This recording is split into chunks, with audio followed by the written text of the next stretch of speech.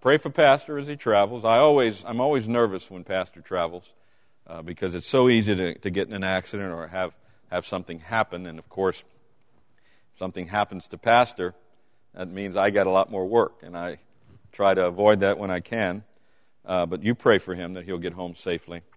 And, I was thinking as we were just singing that song, be strong in the Lord. And that's what we need to be. America is in troubled times economically, and we face a lot of changes in our temperature in society and the things that are happening. And we just need to be strong. We need to be strong in the Lord. We need to remember that God is still on His throne and that the Lord will provide for His people. So we need to have that confidence. I love that song, "A Sinner Saved by Grace," because that's what we all are. We're just sinners, and if it weren't for the grace of God, none of us would be here tonight.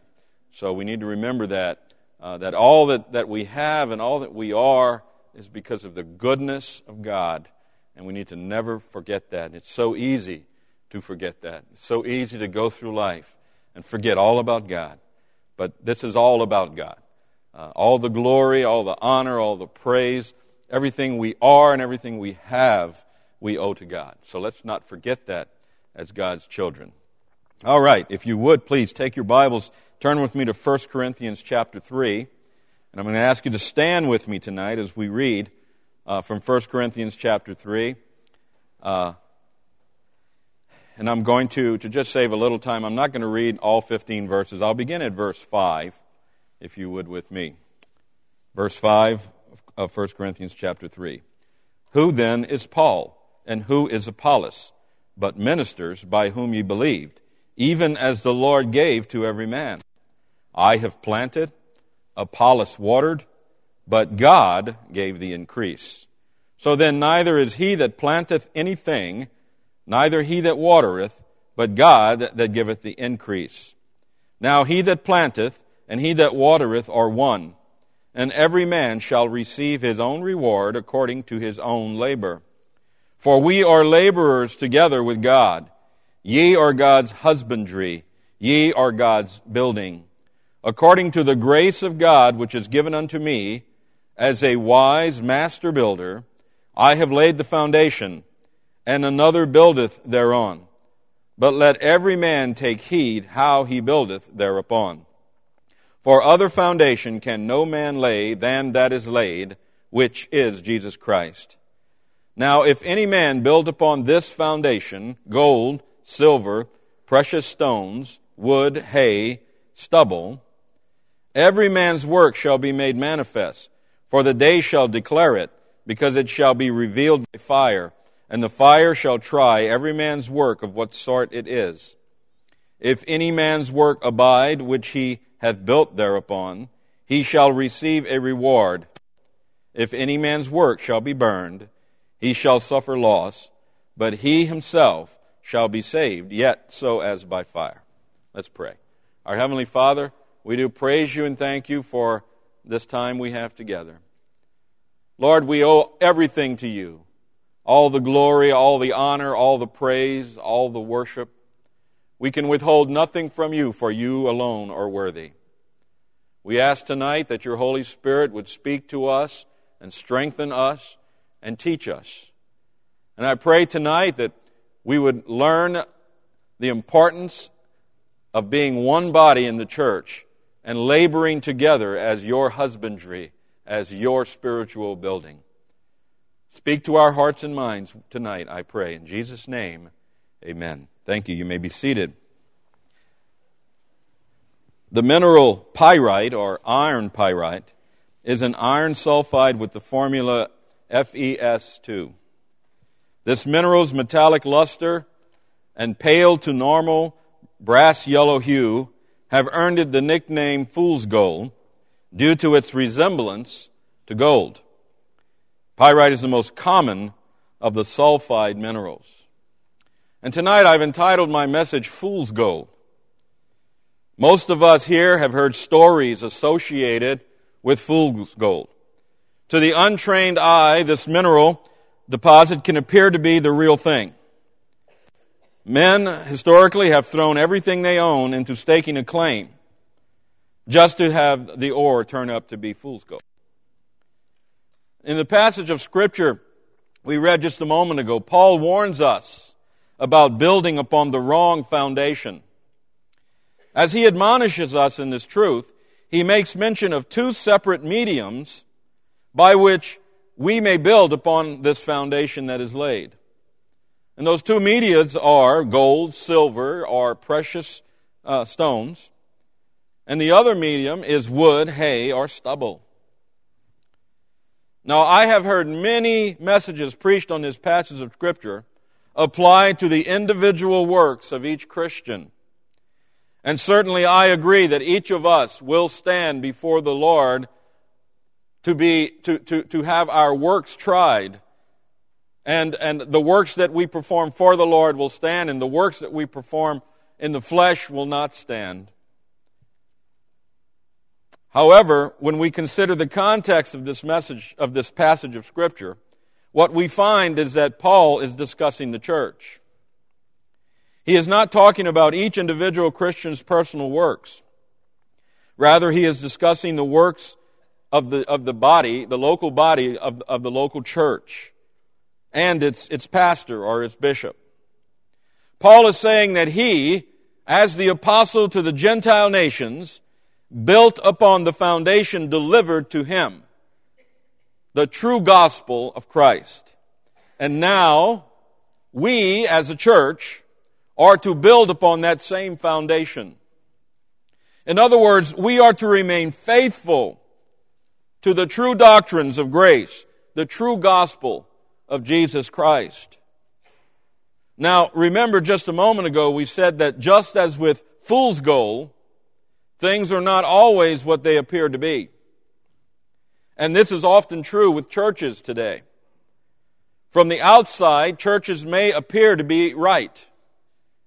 They may have the appearance of being doctrinally correct. They may appear to be gold, silver, or precious jewels. But upon closer examination, we find that they are actually built upon wood, hay, and stubble. Over the past 29 years of ministry, I have seen people invest their entire life into a ministry or into a church built upon wood, hay, and stubble. And one day they wake up to find their entire life's investment devoured by the fires of tribulation and affliction.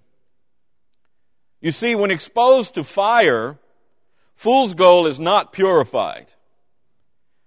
Rather, it is separated or broken down into its individual components, iron and sulfur. It has no cohesiveness. Each element seeks to exist separate from the other. While gold and silver and precious jewels, each being a single element, pure, inseparable, and of great worth, is purified and strengthened by the same process.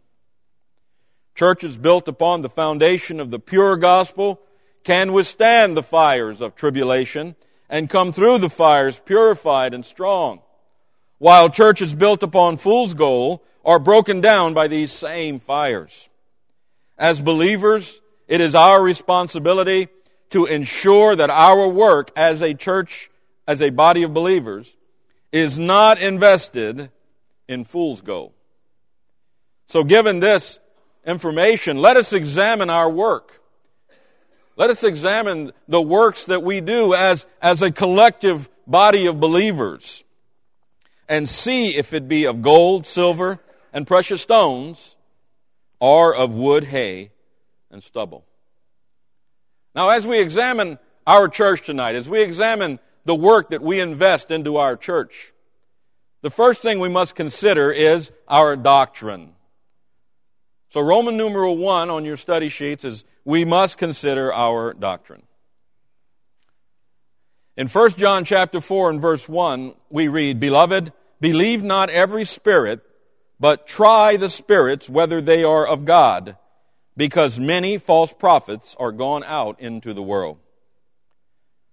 Now, upon examining this scripture, I find that every spirit mentioned here in this, John means every doctrine as coming from or pretended to come from the Spirit of God, or every teacher who professes to be qualified and sent by Him and to have His light, His knowledge, and His doctrine from the Holy Spirit.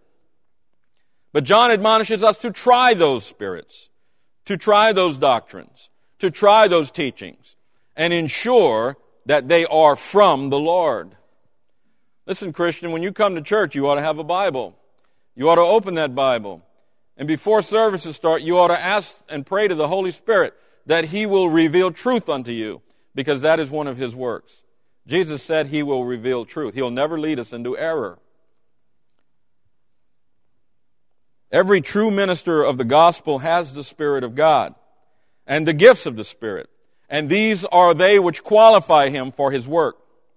He is separated and called to it by the Holy Spirit and receives his spiritual knowledge from the same Spirit. It is he that teaches sound doctrine and leads his church members into all truth. Now, there are many characteristics to true doctrine, far too many for me to list them all tonight. So for time's sake, I will focus on two which are applicable to the text I've chosen tonight. So letter A on your study sheets is this: the characteristic of our doctrine's foundation. Its foundation. Now, I used to be a carpenter, and I've built many houses in my life. And the very first thing that we must do when building a house is to lay the foundation. The foundation is the strength of the house. And such is true in our churches across America. The strength of our churches depends upon the foundation that is laid. In 1 Corinthians 3:11, we read, "For other foundation can no man lay than that is laid, which is Jesus Christ." A house built on a faulty foundation will not stand.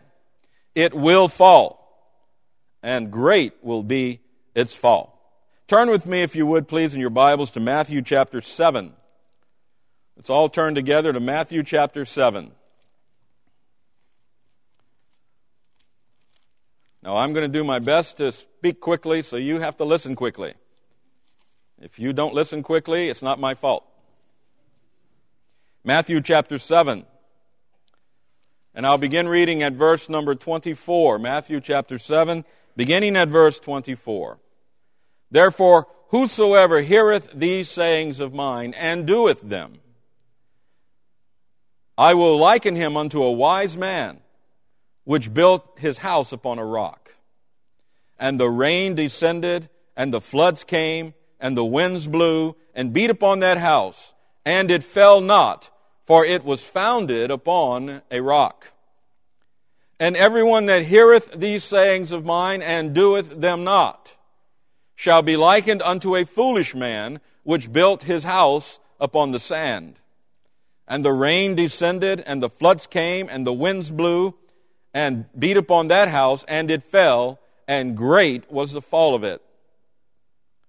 So we see here that the Lord implores us in this verse that we heed the truth of the gospel, that we heed the words of our Savior. When establishing a foundation to build a house, we had to remove everything that would weaken it. We would go to the site of the house, and we would have to remove all of the wood in the ground, all of the imperfections in the ground that would weaken the ultimate foundation. All of that had to be taken out before we could lay the foundation.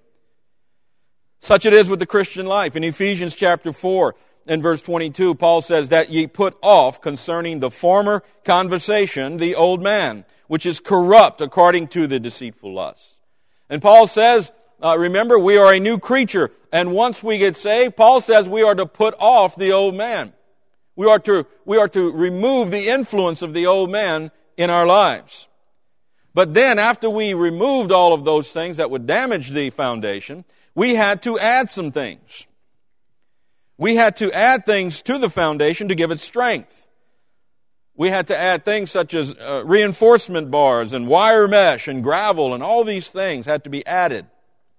And Paul tells us in verse 24 of chapter 4 of Ephesians, in that ye put on the new man, which after God is created in righteousness and true holiness.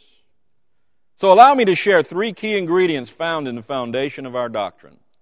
Number 1 is this, the Word of God.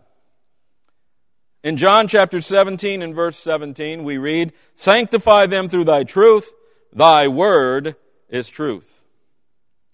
All that we believe tonight rests upon the inspired, inerrant, and immutable Word of God. The foundation upon which we build our lives, upon which we build our church, it gains its strength and gains its authority from the Word of God. Not from a book that we've written, not from another testament, but from the inerrant, infallible, perfect, and holy Word of God. This is the strength of our foundation. Listen, I don't know about you tonight, but everything I believe can be confirmed with, thus saith the Lord. And our strength as a church, our strength as individual Christians, rests in the Word of God. But there's a second key ingredient found in our doctrine, in the foundation of our doctrine. And number 2, that is the witness of the apostles. In 1 John chapter 1 and verse 1, John writes, that which was from the beginning, which we have heard, which we have seen with our eyes, which we have looked upon, and our hands have handled of the word of life. For the life was manifested, and we have seen it, and bear witness, and show unto you that eternal life which was with the Father, and was manifested unto us. That which we have seen and heard declare we unto you, that ye also may have fellowship with us. And truly our fellowship is with the Father and with His Son, Jesus Christ. John said, that which we have seen, that which we have heard, that which we have handled with our own hands, the gospel, the teachings and the very sayings of Christ, the witness of the apostles confirms and verifies our doctrine tonight. Now consider this. Either the written testimony of the apostles is based upon truth and is undeniable and unquestionable, or these 12 men collaborated to produce the greatest lie ever conceived. So what do you believe tonight? We have the witness of these 12 men, all in complete agreement and harmony concerning doctrinal truth. 12 witnesses. Now suppose you were on trial tonight, and suppose the district attorney could produce 12 eyewitnesses confirming your crime. What chance do you think you would have of acquittal? With 12 eyewitnesses, you wouldn't have much of a chance at all. Yet the world denies the witness of these men. And the world would accuse them of lying and fabricating lies. The witnesses of these men is a great part of the strength of our doctrine. But then there's a third key ingredient in the strength of our doctrine tonight, and that is the work of the Holy Spirit. We have the Word of God, we have the witness of the apostles, and thirdly, we have the work of the Holy Spirit. John 16:13, howbeit when He, the Spirit of truth, is come, He will guide you into all truth. For He shall not speak of Himself, but whatsoever He shall hear, that shall He speak, and He will show you things to come. Now I realize that to the unbeliever tonight, all of this is just idle chatter. These things will not change his opinion of truth. However, to us as believers, we find in Romans chapter 8, verses 14 through 17, for as many as are led by the Spirit of God, they are the sons of God. For ye have not received the spirit of bondage again to fear, but ye have received the spirit of adoption, whereby we cry, Abba, Father. The Spirit itself beareth witness with our spirit, that we are the children of God. And if children, then heirs, heirs of God, and joint heirs with Christ, if so be that we suffer with Him, that we be also glorified together. Listen, I know I'm a child of God tonight. I have no doubt in my mind that I'm a child of God tonight, because the Holy Spirit bears witness in my spirit that I am His child. And if you sit here tonight and you cannot with surety and with a firm heart say, I have that witness, I feel that witness in my heart, then you need to seek the Lord, because the Spirit bears witness with our spirit. And the strength of our doctrine, the strength of the truth we believe, is rested upon and founded in the Word of God, in the witness of the apostles, and in the work of the Holy Spirit. No argument or influence on earth tonight can change my beliefs. Why? Because of the work of the Holy Spirit in my heart. In 1 John chapter 5, in verses 5 and 6, we read, "Who is he that overcometh the world, but he that believeth that Jesus is the Son of God? This is he that came by water and blood, even Jesus Christ, not by water only, but by water and blood. And it is the Spirit that beareth witness, because the Spirit is truth." These three, the Word of God, the witness of the apostles, the work of the Holy Spirit, these are the gold, the silver, and the precious jewels of our doctrine. Then concerning our doctrine, we must also consider its function. Not only its foundation, but its function. Turn with me to Titus chapter 2. Let's all turn together to Titus chapter 2.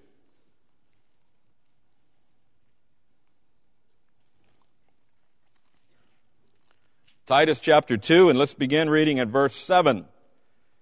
"In all things showing thyself a pattern of good works, in doctrine showing uncorruptness, gravity, sincerity, sound speech that cannot be condemned, that he that is of the contrary part may be ashamed, having no evil thing to say of you.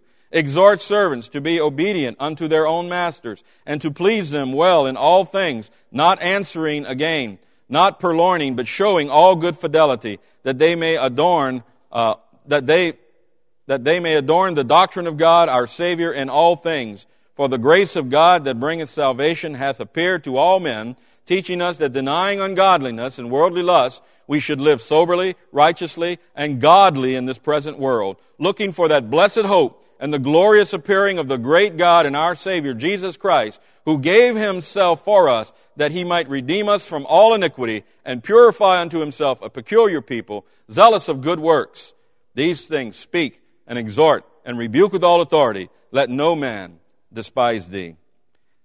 Now, there are three things I want to mention here that we find concerning the function of our doctrine. First of all, it's to exemplify. We saw in Titus chapter 2, verses 7 and 8, "In all things showing thyself a pattern of good works, in doctrine showing uncorruptness, gravity, sincerity, sound speech that cannot be condemned, that he that is of the contrary part may be ashamed, having no evil thing to say of you." Doctrine serves to guide us. It is a map, if you will. It is a roadmap to lead us to the will of God. And one of the functions of our doctrine is to exemplify the truth of God, to be examples. That's what he told Timothy, or he told Titus, "Showing thyself a pattern of good works." But not only is it to exemplify, but secondly, it's to exhort. Verses 9 and 11, "Exhort servants to be obedient unto their own masters, and to please them well in all things, not answering again, not purloining, but showing all good fidelity." Now, one of the saddest results of the doctrine of the Arminian tonight is that it breeds generations of people who believe that God is out to get them. Did you hear what I said? They believe that bad things happen because we're bad. So if you get a flat tire on the way home tonight, it's because you've been bad and God's punishing you. That's what they believe. They posture God as a warden, a prison warden, standing by, waiting to punish you when you do wrong. Well, if I am correct, you can correct me after services if I'm wrong, but God saved us to keep us from the wages of sin, did he not? Not to punish us at every turn. God doesn't have to punish you, by the way, because sin is its own enforcer. That's what he tells us in Galatians chapter 6, verses 7 and 8. "Be not deceived. God is not mocked, for whatsoever a man soweth, that shall he also reap. For he that soweth to his flesh shall of the flesh reap corruption. But he that soweth to the Spirit shall of the Spirit reap life everlasting." Listen, my doctrine is one of encouragement. It is one that challenges me to grow in grace and in the image of Christ. It is not a doctrine that threatens me. It is one that motivates me. And we must understand tonight that the function of good doctrine is to exhort believers to walk in the image of Christ. And then thirdly, the third function is to educate. To educate. Titus chapter 2, verses 12 and 14. "Teaching us Paul wrote, teaching us that denying ungodliness and worldly lust, we should live soberly, righteously, and godly in this present world, looking for that blessed hope and the glorious appearing of the great God and our Savior, Jesus Christ, who gave himself for us, that he might redeem us from all iniquity and purify unto himself a peculiar people, zealous of good works. Now, notice the words on the screen, teaching us. But how can one teach pure doctrine unless they have pure doctrine? We are admonished to study and teach God's Word, which is, by the way, our doctrine. So first, we must consider our doctrine. Then secondly, number two tonight, let me say we must consider our motives. When considering whether our ministries are built upon gold, silver, and precious stones, or upon wood, hay, and stubble, we must consider our motives in serving the Lord. Now, the definition of motive is that which may or ought to incite to action. In Matthew chapter 11, we read, "And as they departed, Jesus began to say unto the multitudes concerning John, What went ye out into the wilderness to see? A reed shaken with the wind?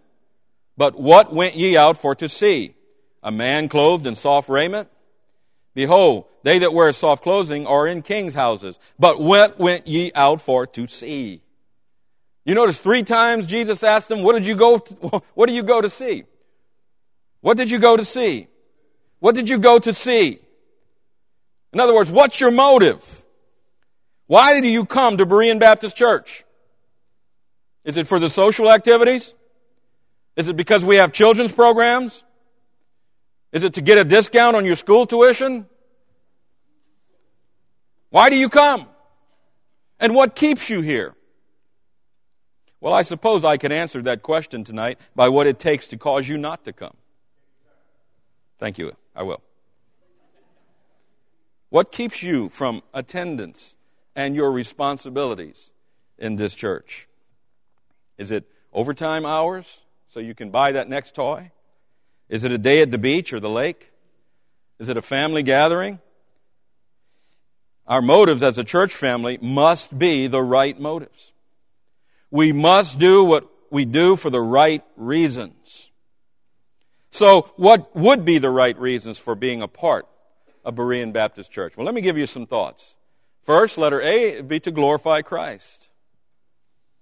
We should be a member of the local church to glorify the Lord.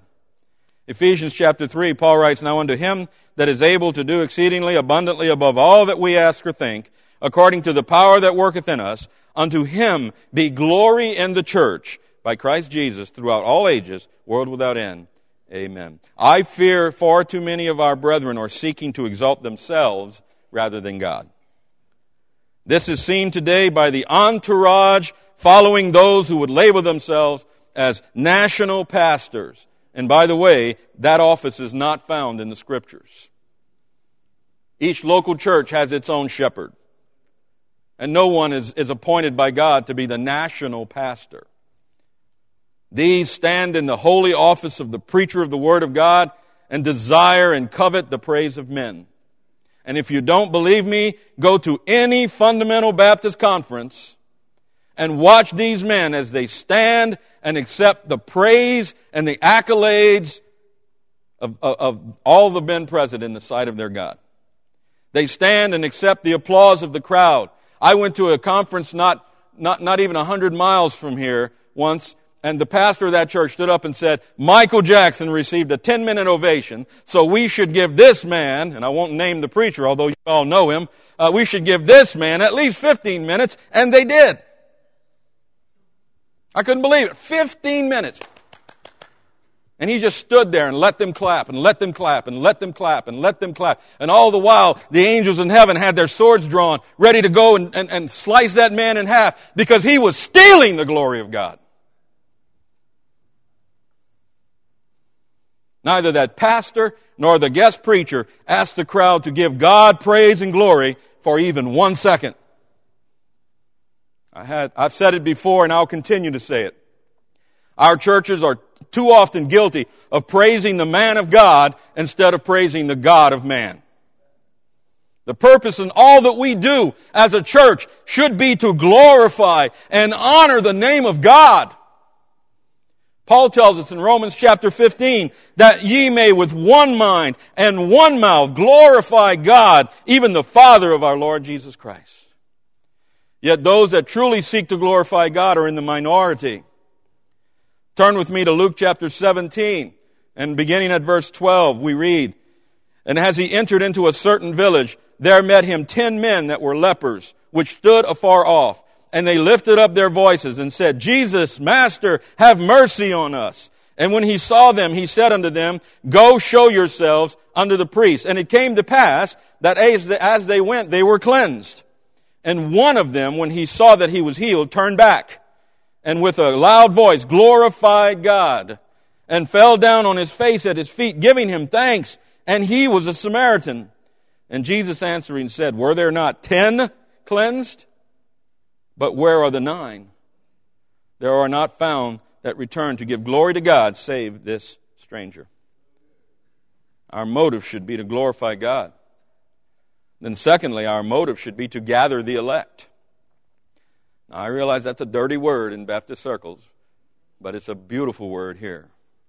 To gather the elect. Luke chapter 10, we read, And after these things the Lord appointed other 70 also, and sent them two and two before his face into every city and place, whither he himself would come. Therefore he said unto them, The harvest truly is great, but the laborers are few. Pray ye therefore the Lord of the harvest, that he would send forth laborers into his harvest. Now listen, folks, the Great Commission is a primary directive of the church. It is not a sideline. It is not even an option. The Great Commission encompasses the entire mission of the church. Go, he said. So we're to go. We're to witness and teach all nations, baptizing them in the name of the Father and the Son and the Holy Ghost, teaching them to observe all things whatsoever I have commanded you. We're to go. We're to witness. We're to baptize, and we're to teach. And that's the whole mission of the church. And it should be our motive to be an active part of every aspect of the church's mission. Soul winning, discipleship, worship, tithing, all of it together, combined, is to be our reason for serving God. So our motives should be, first of all, to glorify Christ. Secondly, to gather the elect. And thirdly, to grow in knowledge and grace. In 2 Peter chapter 3, Peter writes, Ye therefore, beloved, seeing ye know these things before, beware lest ye also, being led away with the error of the wicked, fall from your own steadfastness, but grow in grace and in the knowledge of our Lord and Savior, Jesus Christ. To him be glory, both now and forever.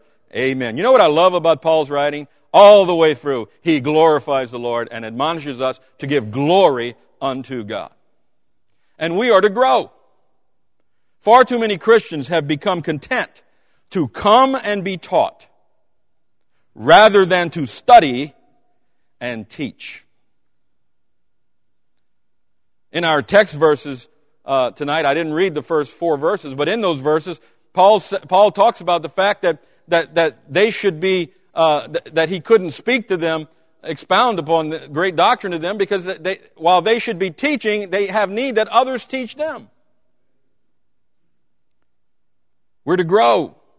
Hebrews chapter 5, For when the time ye ought to be teachers, ye have need that one teach you again, which be the first principles of the oracles of God, and are become such as have need of milk, and not of strong meat.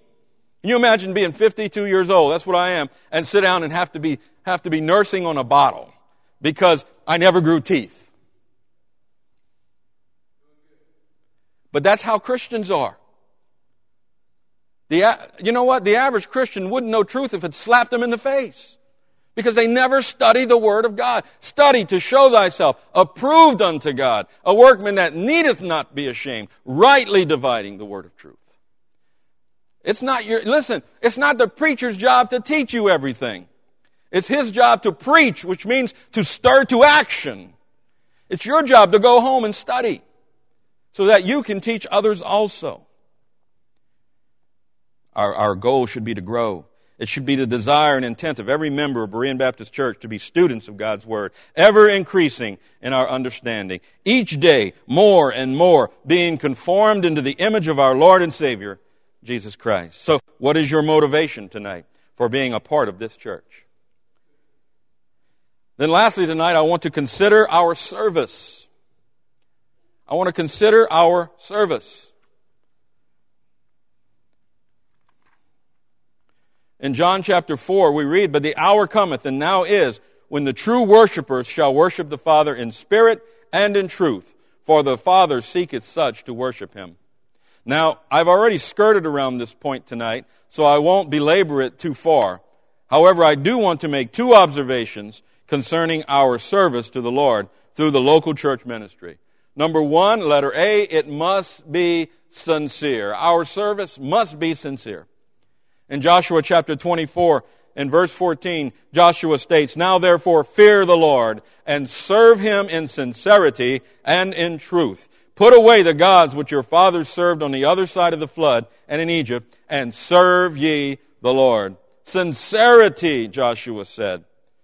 Sincerity is the quality of being open and truthful, not deceitful and not hypocritical. And truth, according to Webster, means fidelity and constancy.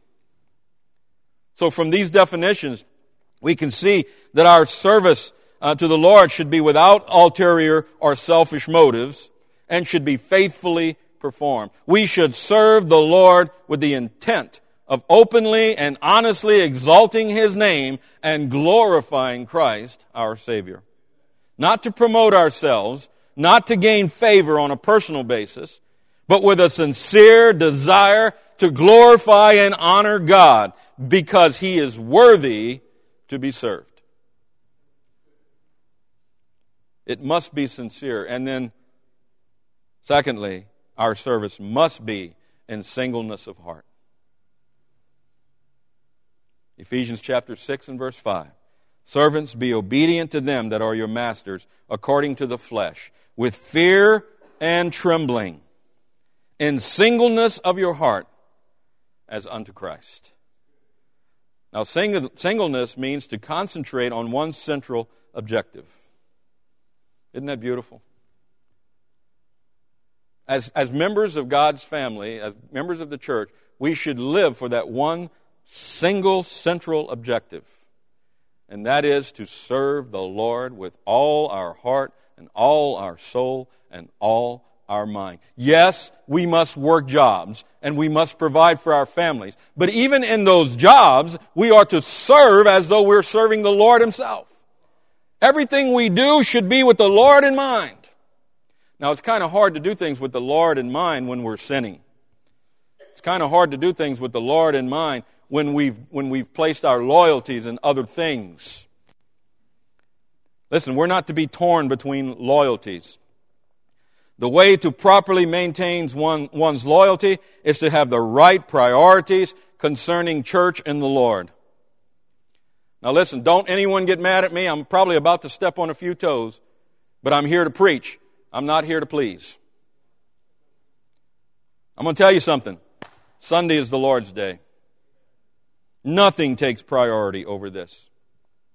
My responsibilities to my church on Sunday take priority over any other responsibility. And according to the Word of God, even my family. In Luke chapter 14 and verse 26, we read, "If any man come to me and hate not his father and mother and wife and children and brethren and sisters, yea, and his own life also, he cannot be my disciples." Now hold on, before anybody panics and breathes and runs out of here screaming like crazy. This word hate does not mean that we are to hate these people. For this would be contrary to the laws and teachings of Christ. Rather, it means that we are to prefer Christ above anyone else. That we are to love Christ more than these. I love my wife. My wife is sitting back here tonight. I love her. My son's back there. I love my son. My daughter's in the nursery. I love my daughter. But listen, they're not my Savior. They're not my God. I will do anything for my family, but folks, we ought to obey God rather than men. And God is first.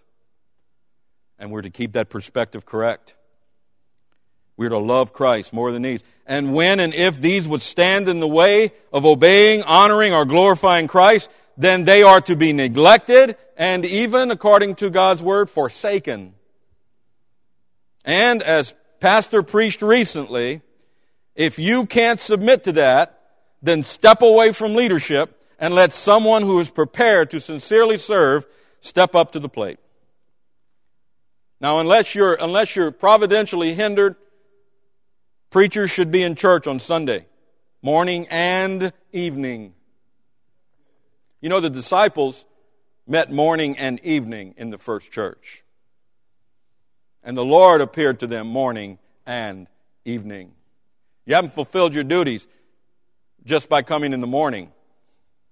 There's no duties anyway. We don't do it out of duty. We do it out of honor for God and out of obedience to the Word of God. Deacons should be in church on Sunday, morning and evening. If you're not going to be, then have enough dignity and enough honor for God to say, I can't fulfill my duty. I'll step aside and let someone else have it. Now, this isn't going to be popular preaching, I'm sure, but it's truth. Amen?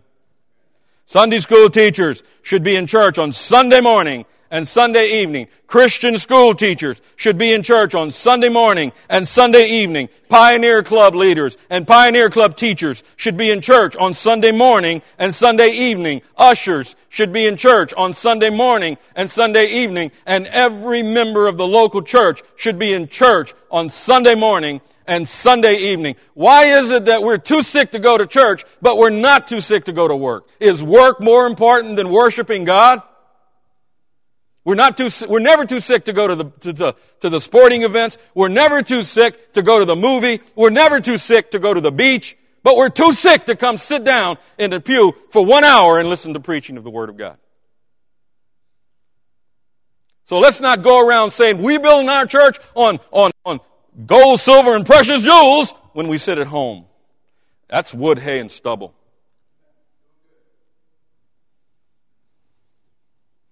Do you know why God repeatedly allowed Israel to fall into captivity?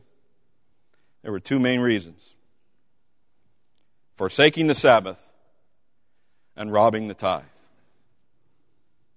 That's why God allowed them to fall into captivity. And you know why so many of us fail to be blessed by the Lord in our local churches? Because we're forsaking the Lord's day and we're robbing the tithe. Serve the Lord in sincerity and in singleness of heart. Then our service to the Lord will be acceptable in His sight. Psalm 19 and verse 14, let the words of my mouth and the meditation of my heart be acceptable in Thy sight, O Lord, my strength and my Redeemer. Now, folks, I got a little excited tonight because nothing stirs me up more than seeing people who are not committed and loyal and faithful to the local church. You know, Jesus died for the church. The church is His bride. He loves the church. He tells us that in Scripture. And you know what? I love whatever Jesus loves. And Jesus loves the church. And you are the church. And we have a responsibility as God's children to be faithful and loyal to our local church. Fool's gold. What do you have tonight? Fool's gold or gold, silver, and precious jewels? I'm happy to say tonight that Berean Baptist Church is not a fool's gold church. It is not a church built upon wood, hay, and stubble. It is a church built upon gold, silver, and precious jewels. It is a church built upon the true doctrines of Christ, the one sure foundation. Praise God. If you could see what I once was, if you could go with me back to where I started from, then you would see the miracle of love that brought me in His sweet embrace. And now I am just a sinner saved by grace. How can we not love the Lord? How can we possibly sit in these pews with all the blessings we receive from God and lay out a church and not serve Him? And and not study His Word, not have the right motives. You know, we deserve judgment in America. We do. God's people have forsaken Him. And it's time. It's time that we live for God because He is worthy. Let's pray. Father, thank You for this time. Lord, please strengthen our church. Help Berean to be a church built upon the gold and silver and precious jewels, not a church built upon wood, hay, and stubble. Help us, Lord, to always have the right doctrine and to proclaim the right doctrine at all times. Help us, Lord, to serve in this church and to conduct the ministries of this church with the right motive, for the right reason, to glorify You, to gather the elect, and to grow in grace. And then, Lord, help us to serve. Help us to serve sincerely in this church for Your glory and for Your honor, because You are worthy. And to serve in singleness of heart, having nothing before You, no loyalties apart from You. And then, Lord, we can stand and we can proclaim that we are building upon the right foundation. Bless everyone here tonight. Holy Spirit, I pray that the words that I spoke would have been delivered by You into the hearts of God's children. And if there be any here tonight who are not saved, that You would convict their heart, that you would redeem them, that You would quicken them, and reveal to them the truth of the gospel. That we might all rejoice in Your grace, and we might all go forth and witness and teach as You would have us to do. Thank You for this time. I pray now, Holy Spirit, You would work in our hearts. For it's in Jesus' name we pray. Amen.